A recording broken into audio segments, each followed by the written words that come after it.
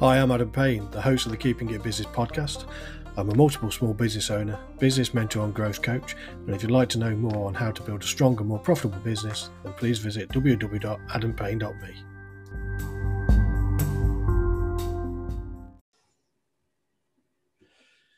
Right, welcome to another Keeping It Business podcast. I have the lovely Sandy Hearn with us from Elite PA Solutions. Sandy, introduce yourself and all about your business. Hi, Adam. So thanks for having me here. Made it eventually. So my business is Elite PA Solutions. We're a virtual PA agency based in the West Midlands. I'm myself and based in Rugby. The team is dispersed throughout the UK. So we support telephone ringing, non-exec directors, independent business owners, really people who've stepped off the corporate ladder and are setting up on their own. They're used to having that PA support and that true right-hand support. And then that's where we come in, paid by the hour for as much or as little as you need. Excellent, excellent. So, and there are a range of services that you do within that as well. And is there a particular business person that you're after, size of business? And yeah, I think primarily it is that traditional PA support, so lots of diary management, lifestyle management things, travel, everything across the board on that front. Event management has come into it pre-COVID, where we've organised things and then travelled to Europe to attend those events on behalf of our clients.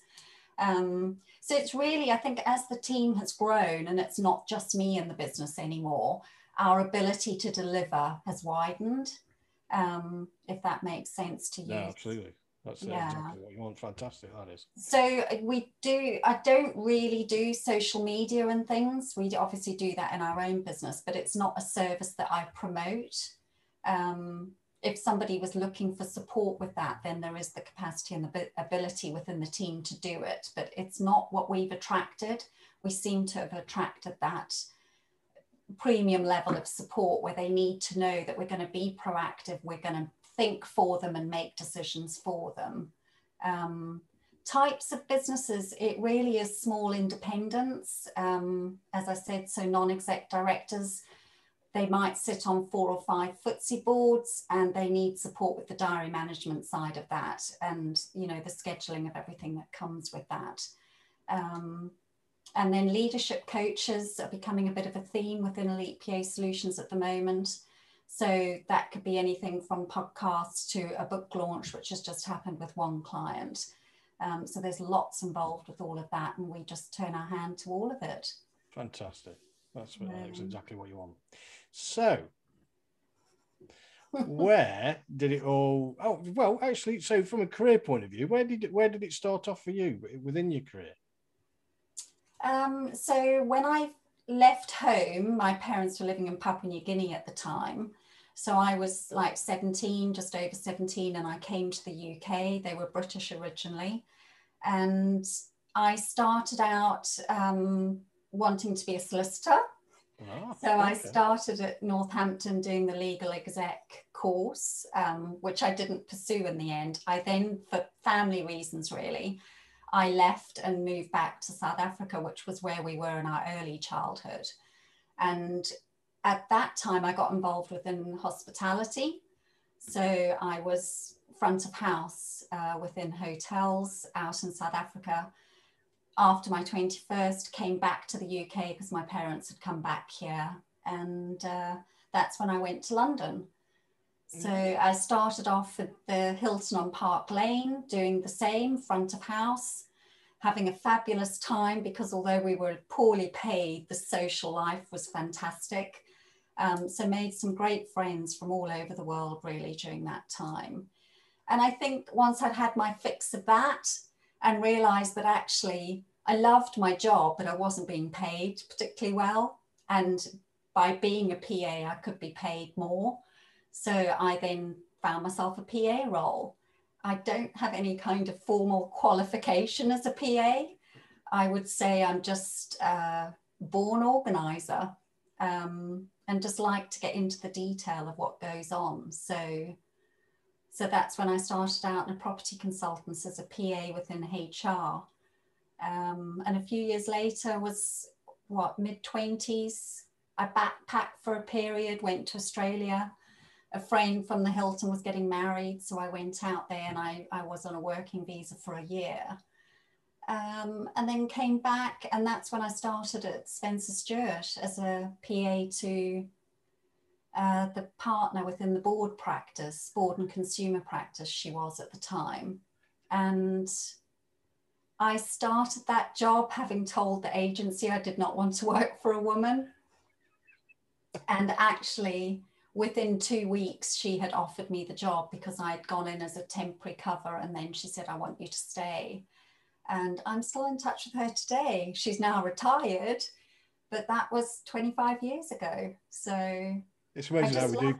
Yeah, it's amazing how we do come across these certain individuals that do play a big part in your life. Early on, and stay with you. I've got a few of them that have stayed with me right from an early career, and I'm still with now, and still we still mingle in the same circles. Yeah, I mean, as a boss, she taught me a huge amount. And I think that's what I value about that relationship. And actually, I was an important part of her role there. She fully knew that she couldn't deliver what she needed to deliver without my support. And having a boss like that, makes you want to do more for them, doesn't it? Someone who appreciates and values you and respects you, really. Yeah, absolutely. Yeah. Well, I'm going to backtrack. Okay. Because I'm intrigued as why you didn't want to work for a woman. Yeah, so I think, it's naivety, I guess. I was young. I had worked within hospitality. It was a very mixed environment. When I then took on my first PA role, it was working for a woman as her PA. She was a personnel officer at the time. And I just felt that she was holding me back. She wasn't promoting me or pulling me forward and I don't know what I based that on, really. That was just the feeling I had. So after a couple of years, I thought, no, if I want to progress, I need to move. And it is naivety, because I straight away said to the agency, I don't want to work for a woman. And now, actually, I haven't totaled it up, but I would say maybe 50-60% of our client base is women. Yeah, okay. So there's still a mix within the client base. And I support 3 women, myself, and 2 men of what I do at the moment on client work. So it was naive and, probably silly. But I'm glad I went for that job, is the lesson that I learned, because you can't judge it on one experience or one situation. You have to take what you learned from that situation and still go on to the next. Again, I'm intrigued around this. And the reason I'm intrigued around this is that the live that we did on Facebook last night was about gut feel and intuition. And your gut feel was, I don't want to work for a woman. What made you change your mind? Well, obviously, this woman made me change it, and the agency begged me to go along. I haven't listened to that live on Facebook, but I did see it, and I thought, I must listen to that, because I do rely on my gut a lot in my business, and my sense, that intuition. But is it always right? I would say 90% of the time it is right, is it not? Right. Okay. Now, there is. I do use gut feel, and generally it is in ethical and moral situations, because they're emotion based. Business decisions, though, and this is where I was coming back to it from this point of view, is business decisions, if we make and rely on gut feel, we can be a case that we are getting out of our comfort zone. So if you take your example of what you said, I don't want to work for a woman, and let's say that decision had stopped at that, and you didn't work for that woman, without doing the research and getting into it, you've missed that opportunity that you had and all that learning you had from this lady. Yeah. Okay. Based on a gut feel.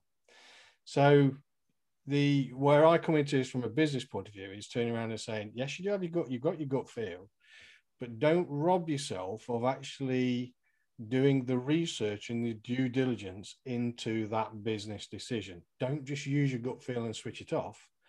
Actually research and manage by fact and see what happens, because that will actually be probably different. And this is where I think that probably, because I'm quite, I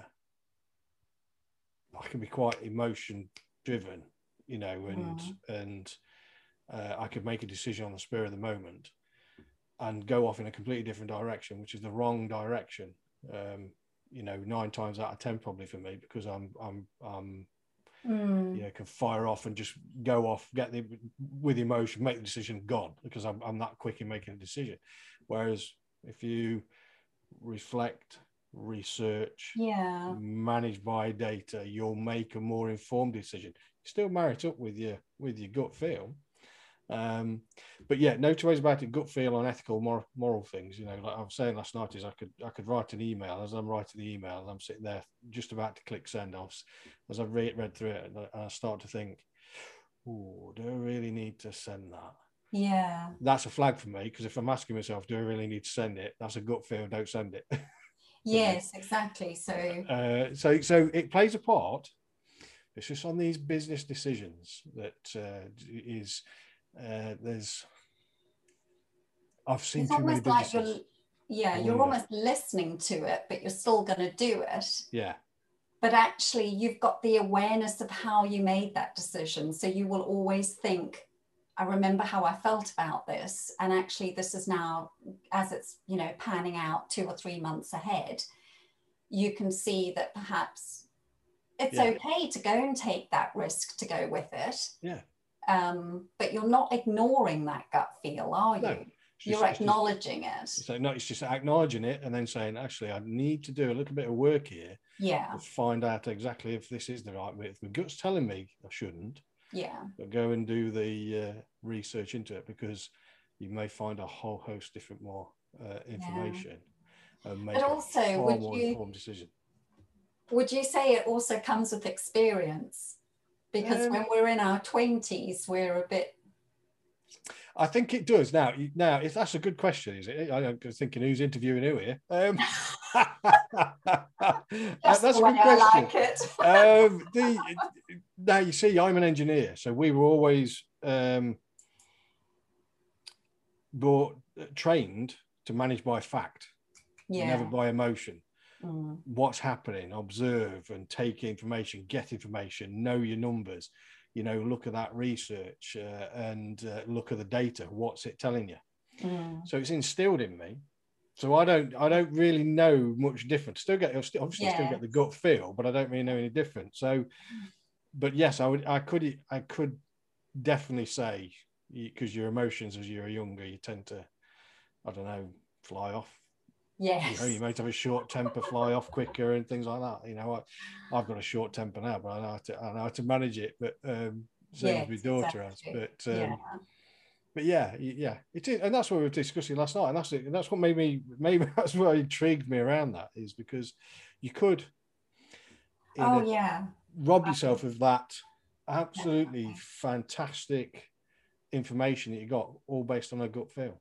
Motion. And even when you look at it from the financial point of view, which, we all look at that at times, don't we? I think I nearly doubled what I was earning when I made that move. And I was almost like, wow, they're seriously going to pay me this much to do this? So it was a completely different role to the role before. And I had complete authority to, make the decisions, and we were a team. And that's what's so important, I think, in any relationship, whether it's working or between clients, or it's the relationship and the communication that it all comes down to. It is, definitely. Yeah. And when you look back at that time with that lady, What sort of things did you really take away from it and the learning from her? I think almost her structure, her way of operating, the way that she dealt with people no matter what their level. So we were in executive search at that time. She was dealing with, big CEOs and, recruiting and headhunting for them. She valued everybody around her to contribute their piece in order for her then to deliver the candidate that they needed or wanted, because they were headhunting people. She was just open and honest, and she was human. And I always remember in the early days, you would collect somebody from reception in those days and you would take them to a meeting room and offer them a coffee. And I would do all of that. And it could be the, CEO of, I don't know, Sainsbury's or Tesco's or something. And she would wait for me to come back from having made the coffee and say, so what were they like? And I was like, pardon? She's like, how were they? And then I learned that what she was looking for was how they interacted with me, how they treated me as a PA, as her PA. Because it comes back to she couldn't deliver what she needed to without me or without the support of her PA. And once I'd met them, which she also felt was really important, is if I'd met them, then when they called about something and she was in a meeting, they would talk to me as if they knew me because they'd met me. And then I would obviously meet their PAs as well. And then the communication would become between PA to PA. And I think a lot of people underestimate, well, do they? I don't know.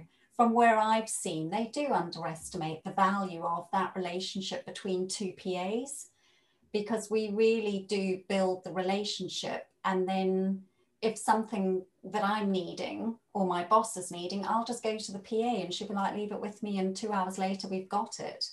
And that's PA to PA rather than, we are gatekeepers, but the intention behind the gatekeeping is to protect the person that you're working for, but also to help move things on and keep things moving. The thing for me is that it's. I mean, I've used the term gatekeeper. We tend to use that term gatekeeper in a sales or marketing position. I think in some respects it's not very flattering, really. This is me, in my view, in my opinion, it's not very flattering. To call somebody an exec PA, to call an exec PA a gatekeeper, because having had them, work with them, they are just keep you in line, keep you organized, give you so much time back to give you focus. They are worth their weight in gold. But I think it just also comes back to different people have got different characters, haven't they? And they feel, well, they're only going to deal with X, they're not going to deal with somebody below. But actually, if they opened their mind and dealt with the PA, then, it's been a long time since I was office based in an industry, so things might have changed. But I think you hit it on the head earlier when you said it's human. It's human to human. It's like sales. It's human to human. Yeah. It's so and I've never got this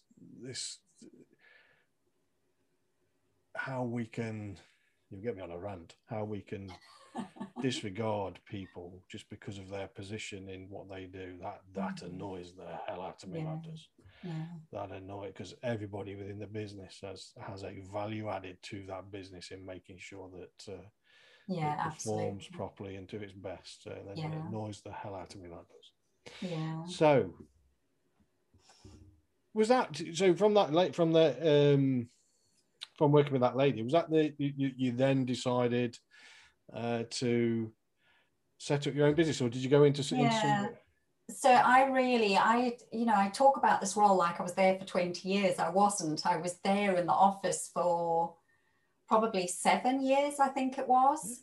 And And I was living in London at the time. And then obviously I'd got married and we were expecting my first daughter. So we moved out of London at that point and came up to the Midlands. And I commuted for a year while I was pregnant, but she always knew that I wouldn't come back to a bum on seat role. And this is 17 years ago, this June, that I left. And I left on the basis that I couldn't come back to an office-based role. And of course, there was no role for me to work from home, which to me, the role could have been done from home. But yeah, it was all, we're not setting a precedent. There was 35 EAs in the office. If they did it for me, they'd have to do it for everybody. Or within time, they would have to do it for everybody. How times have changed. Exactly.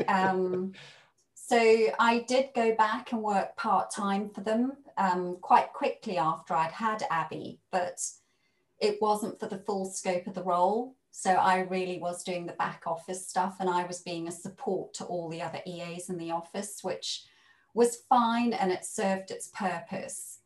But I was underutilized. I wasn't using my brain. It was demoralizing and all of those things. But again, for that period of, 2004 to 2012, I was working part-time for them. I had my second daughter.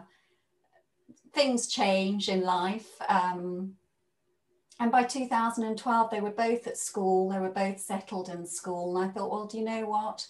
Actually, the chairman of that business contacted me and said, I've got a friend, she writes for Vogue. She's looking for transcription work to be done. And I'm like, fine.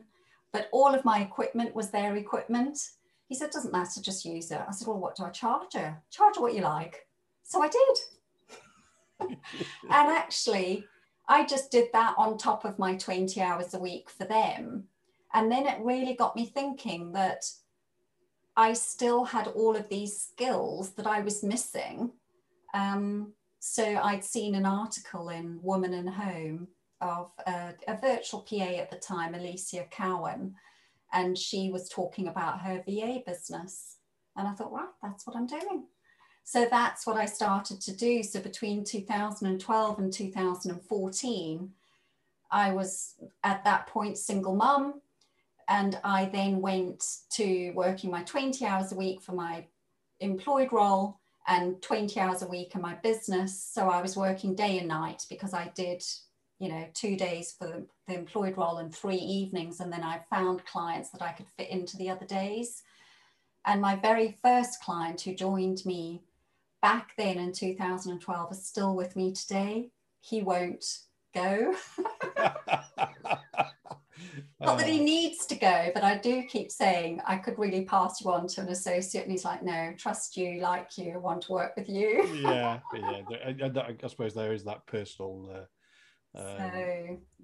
relationship as well that comes into it from that side. But then also when I look back, as because it is quite daunting to start out and know that actually my employed role was providing what we needed, but I knew within time I would have to work hard for a good few years, but within time I could start to see the benefits of my business. Yep. So that was a really important decision, and that's just my work ethic, is I would rather be working than not working.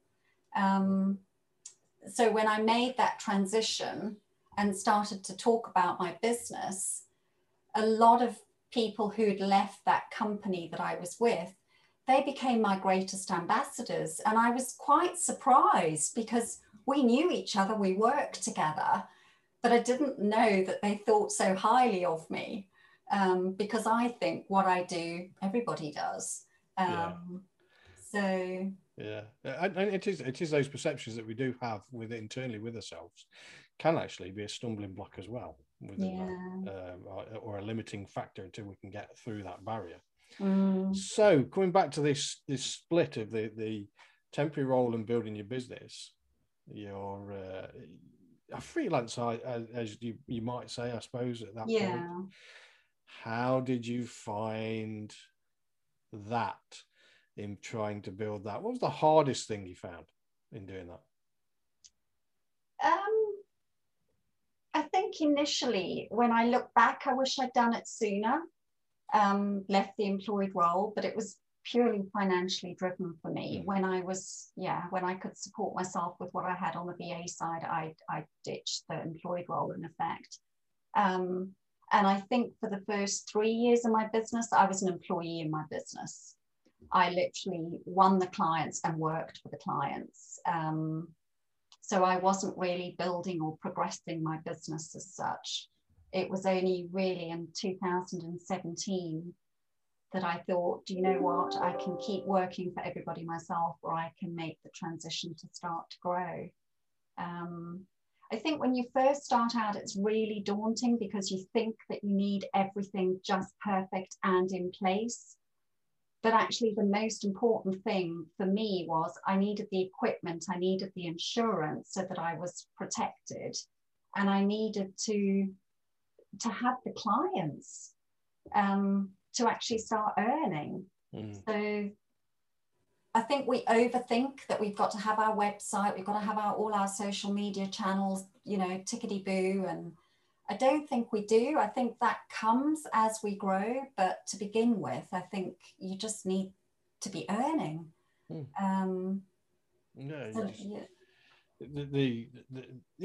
Exactly. You know, you need money in the door and helping and supported, and things do change as they grow. So, and I think when you look at it, I always look at it from if you're on your own point of view, you're restricted by your own capacity. Yeah. So you're a potentially 6-figure, could probably push into 7 figures. I would say more than likely 6-figure, 5 to 6-figure, 6-figure, wouldn't you? 6-figure business that you can get to probably as a singular person. But then if you want to grow, then you've got to bring other people in to release some of that capacity and train some of that capacity and scale and grow again, like you've done from your business around, you know, bringing in the different people. Exactly. And that just sets you on a different track again then. So how did you find that transition in going from being on your own now to having an associate with you? I think once you've done it, it's like anything when you're doing something for the first time. You are worried about it, you are scared about it. I found my first associate. I didn't know her. I knew the client because he was former Spencer Stuart, where I'd worked, and I was honest with him. I said, I can't do it myself. I will need to find you somebody. And that's what I did. Is that the point where you actually thought, actually, I could do more of that? And that set you in a different... I knew it was a model within the VA industry. I just never thought that I could do it maybe. But when I had that initial call in my office-based role, I recruited, I did the first stage of interviewing of PAs.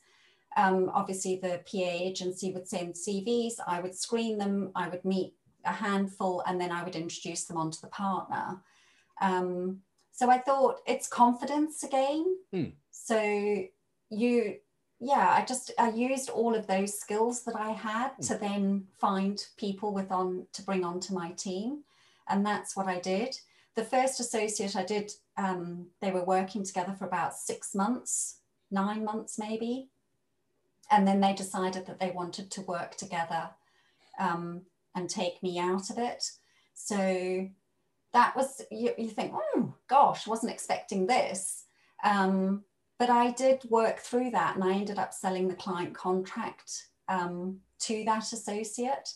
And I believe they are still working together today. So, you know, that's great. They've got a perfect match by Sandy Herm and they're still working together. It didn't burn my fingers, but it was an experience, which I was pleased with the result of. But then I'm quite, I'm financially astute, and I just think I'm not going to just say, okay, fine, go and work together. It's like, hang on, this is my client. So we did work that through. And since then, I've brought on, 6, 7 other associates, and some of them are working with more than one client of mine. And, you know, they value that because they may just be starting out, or they may be struggling to find their own clients. Did you change anything contractually from? I was just going to say, so it was a big learning ground, yeah, because there is so much within the T's and C's and contracts. Yeah, I won't say exactly what I've done there, but yes, there's some numbers involved now. No, yeah, absolutely, because is the same thing. Yeah. So yeah, no, it did work. So again, from absolutely valuable experience. Yeah. And a valuable learning, because it's bridged the gap that was there. Yes, exactly. Put something in place. Yeah. So and you know, a lot of what I was involved with at Spencer Stuart, because they were submitting proposals, and so the process I learned from there, really. Yeah. And you know, the business development, the communicating with clients, that doesn't faze me to have conversations with my clients, whereas it can other people who haven't been, you know, exposed to that level within their working life, I think. So, and there is a definite difference as well. It is for working at that level. Yeah. For some big clients, there is a definite difference, and you can see that. I could see that, because I mean, we've known each other a little while now, and I could see that level. So that all comes back to that role, and you know, that particular lady, Anne, that I worked for, and others within that organisation, as I said, who have supported me and, you know, referred clients to me and things. So, So is there anything that you would, I can say, wish you'd have known that you didn't know at that point? I think for me, when I look back at it, I think I wish that when I was settled in that employed role, I knew about this world of self-employment or freelance, or, you know, having your own business, because there's definitely lots of it out there, and there was 20 years ago, but it wasn't on my radar at all. So I think if I'd known about that in my late 20s, you know, really, I didn't come into my business by default, but actually my business solved my problem. And that's how I got into business, because I needed the flexibility and I needed to be there for school runs, etc. So it solved that problem. But had I have known about that before I thought about having children, I wish I'd known that, because I would have started to set up the business at that point, and then gone off to have my children. So it's hindsight, isn't it? It is, yeah, it is hindsight. Okay, so I'm going to move on to some questions now. We've been going for about 40 minutes. So one of them, which is the top ones I've just looked over here, because I've got it written down. I've just looked over here. One of them was, what do you wish you had known when you first started out? But you've answered that. What do you think your unique skill is? Unique skill? Oh, I don't know. The ability to talk to people and communicate with them, I guess, in terms of just being open and honest, and but then organisation as well. And that's where my life's organised within an inch of it. When I, because as I say, as I've known you and met you, the organisation is definitely that ability to communicate at any level. I can see that as well.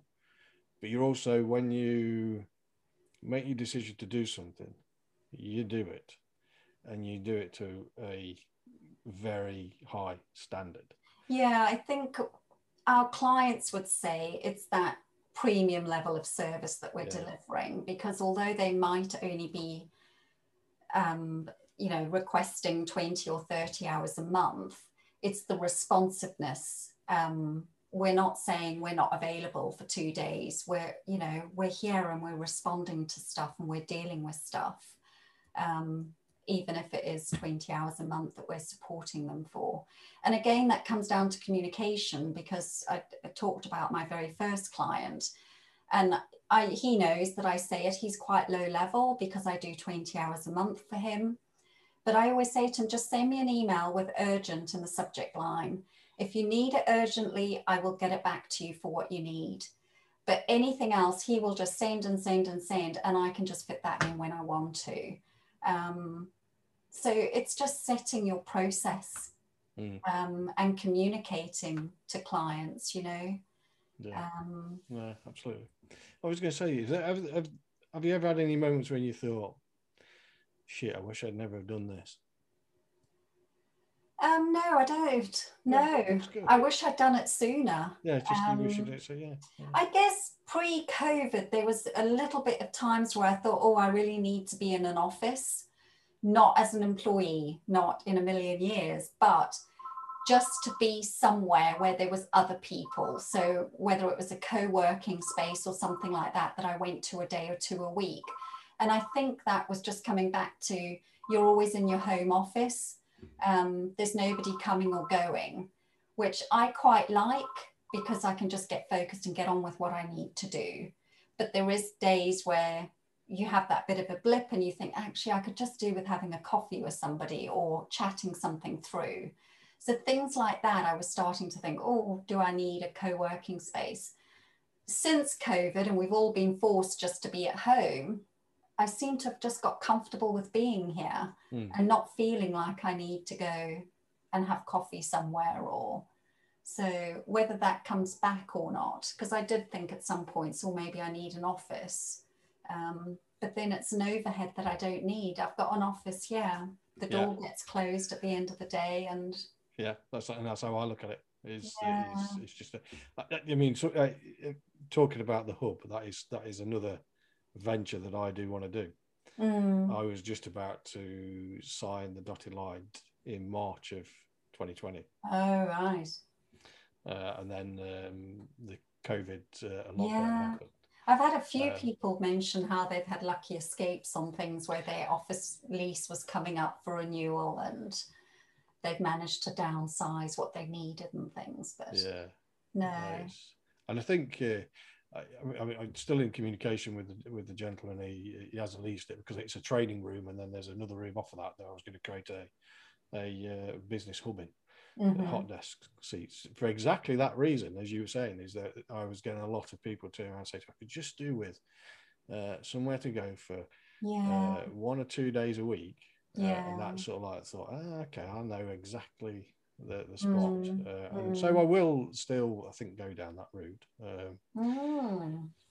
How do you continue to learn in order to stay on top of things within your own? Do you? Yeah, so I have been part of a group which I have just come out of, which was a VA group, where there would be different learning events and things happening. Yeah, I think it's different. I have worked with a coach in the past, which has helped me, you know, just continue to step up and step out. And there's different online things that you can join on, you know, all sorts of things. So I do a little bit of it. I don't say I do a huge amount of it. Networking, you learn from others. Yeah. So I've been doing more of that in the last couple of years than I did before. So, and then you just suddenly realize how much you do know. Yeah, because I know you've gone into different things within Elite PA as well, because you've done and created online courses as well now, haven't you? Yeah, so that's really off the back of COVID. Not that the client base was impacted, but I think the work that I was doing with my non-exec directors did reduce slightly because there was no travel involved, there was no flight bookings or things like that. So I then started to think about how I could share my knowledge and experience as a PA with anybody who perhaps is never going to want to work with us or work with another VA, but could learn something from, you know, the diary tips or the time management tips that I've been sharing on the online courses. So that was purely the angle I was coming at that from. I had the time to do it, so let's put it out there. Yeah. Which has been good, because again, when I started that, I had no idea what portal I was going to use or how I was going to host it or how I was going to record it or anything. So you learn. And again, you know, you help me out with the portal and things, but you learn as you go. And actually, if you don't push yourself, then you're never going to learn. No. Am I totally up to, you know, the CRMs and different things like that? No. If we've got something that a client's using and we need to learn, then we'll learn it. So, yeah. Is there anything else on the horizon for you in,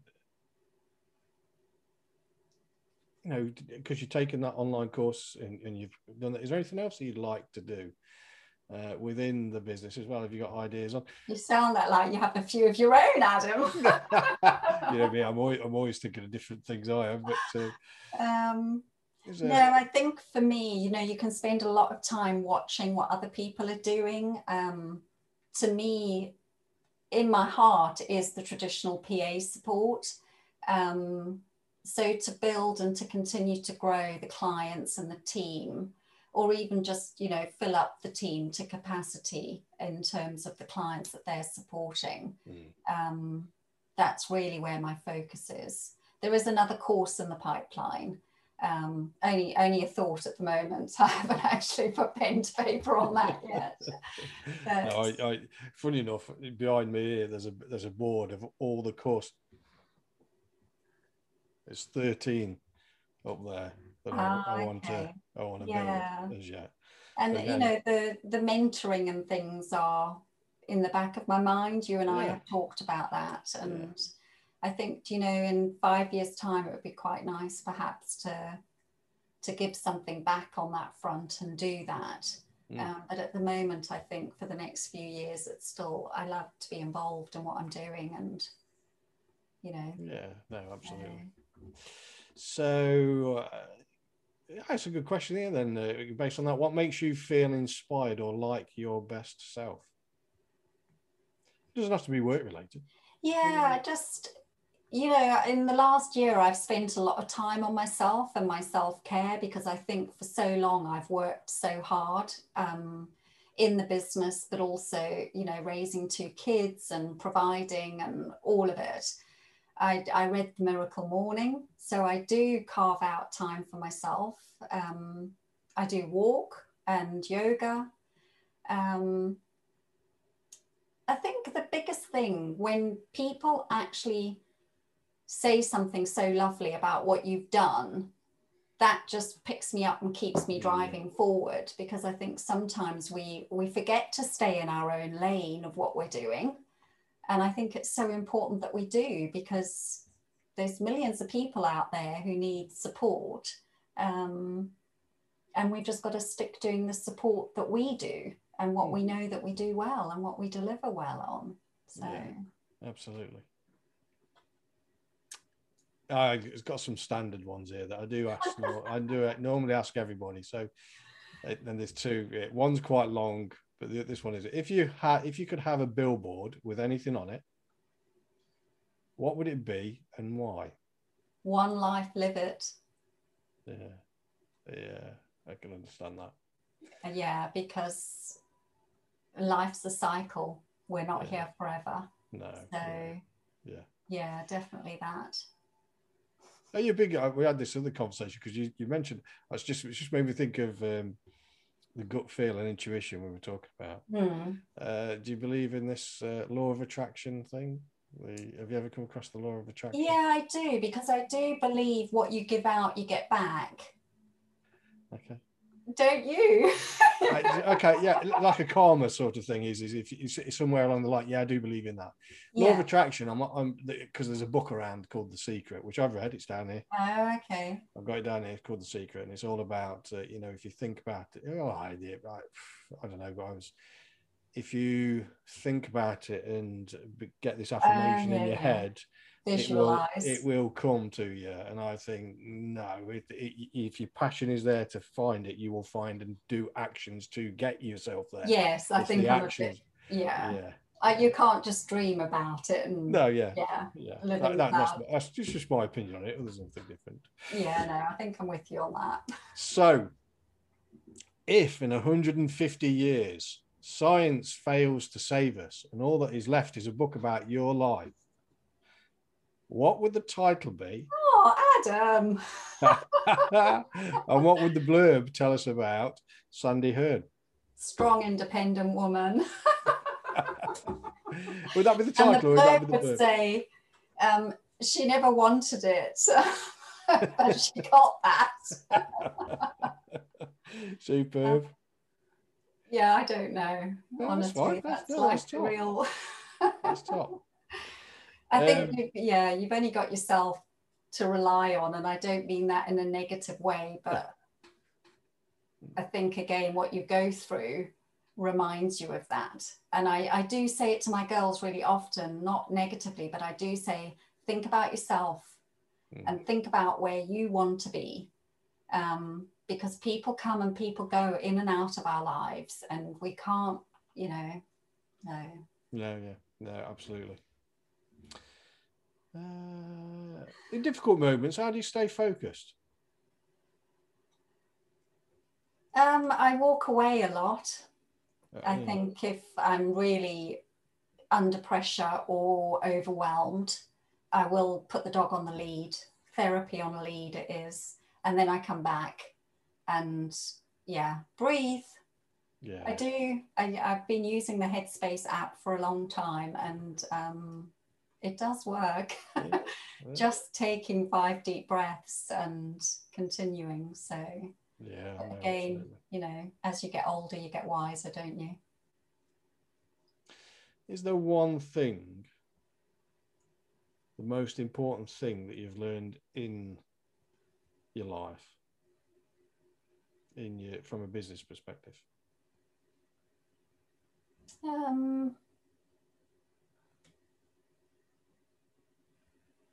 Difficult question. I just think you've just got to be yourself, and you've got to follow what you believe and trust what. You just have to be honest. No, yeah, I think that answers it, but no, I think we. I think we shy away from being direct. I'm very direct, and I am. And I think we shy away from that too much sometimes. You don't need to be harsh, you don't need to be nasty with it. It's just being direct, open, honest. And I think we miss that.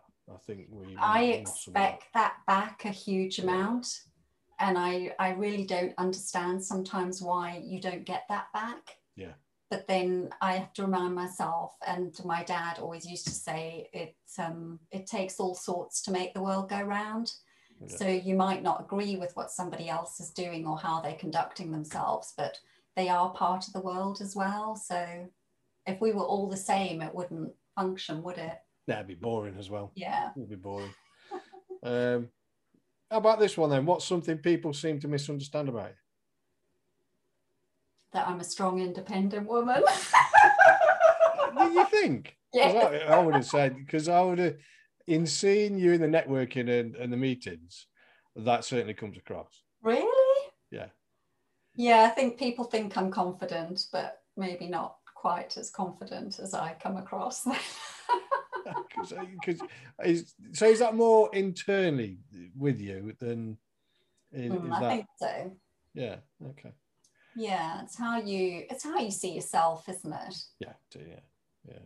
And we're our own worst critic at the end of the day. Whoever we are, we've all got that chatter in our head. Yeah, because most people when when they've asked me around this, is I'm not confident. I'm an introvert. I'm not extrovert, and people are surprised by that. I can be when I want to be, and I can use it. Yes, but I'm more introverted than I am extroverted. Yeah, I think like the last 3 or 4 years, as I've really grown, and I was asked to present at a Women in Business conference and a seminar, and I thought, oh my God, why is she asking me? Does she want me to fail? And I agreed. And then I kind of park it until like 2 weeks before. And then I think, right, now I need to do the prep and I need to pull myself together over this. But I can remember my youngest, she must have only been 12 or 13 at the time. And she said to me, Mummy, she said, you'll be fine. Just go and do what you do and they'll love you. And I'm like, oh, okay. And I think once I had done that, and then you see the reaction and how supportive everybody was, it's almost like a feather in your cap, where you think, well, actually, I can do this. So then you're going to push yourself to do the next thing that's pushing you on. I think it's just taking that first step. And at that time, I found that great acronym, FEAR, false evidence appearing real. And I love that. And I just remind myself of that every time I'm thinking, oh no, I don't think I can do that. We can do it. We've just got to take the steps to achieve it. Yeah, no, definitely. That's good. That's a good point to end on as well, that is. So before we do end, where can people find you? So we've got internet, and I will put the links and everything, because I'll put a little bio in the description of the podcast, and I will put the links in there as well. Thank you. But website is elitePAsolutions.com. Yeah. I know you're on LinkedIn. Yeah, I'm on LinkedIn. I'm on Twitter.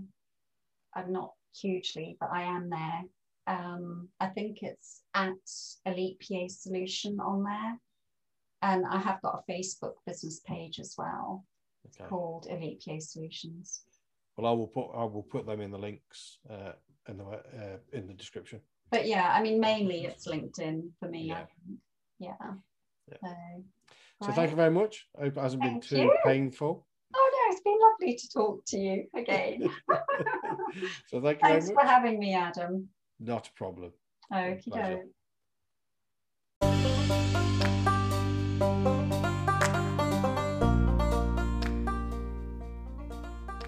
Thanks for tuning in, and remember, success is not final, failure is not fatal, it's the courage to continue that counts.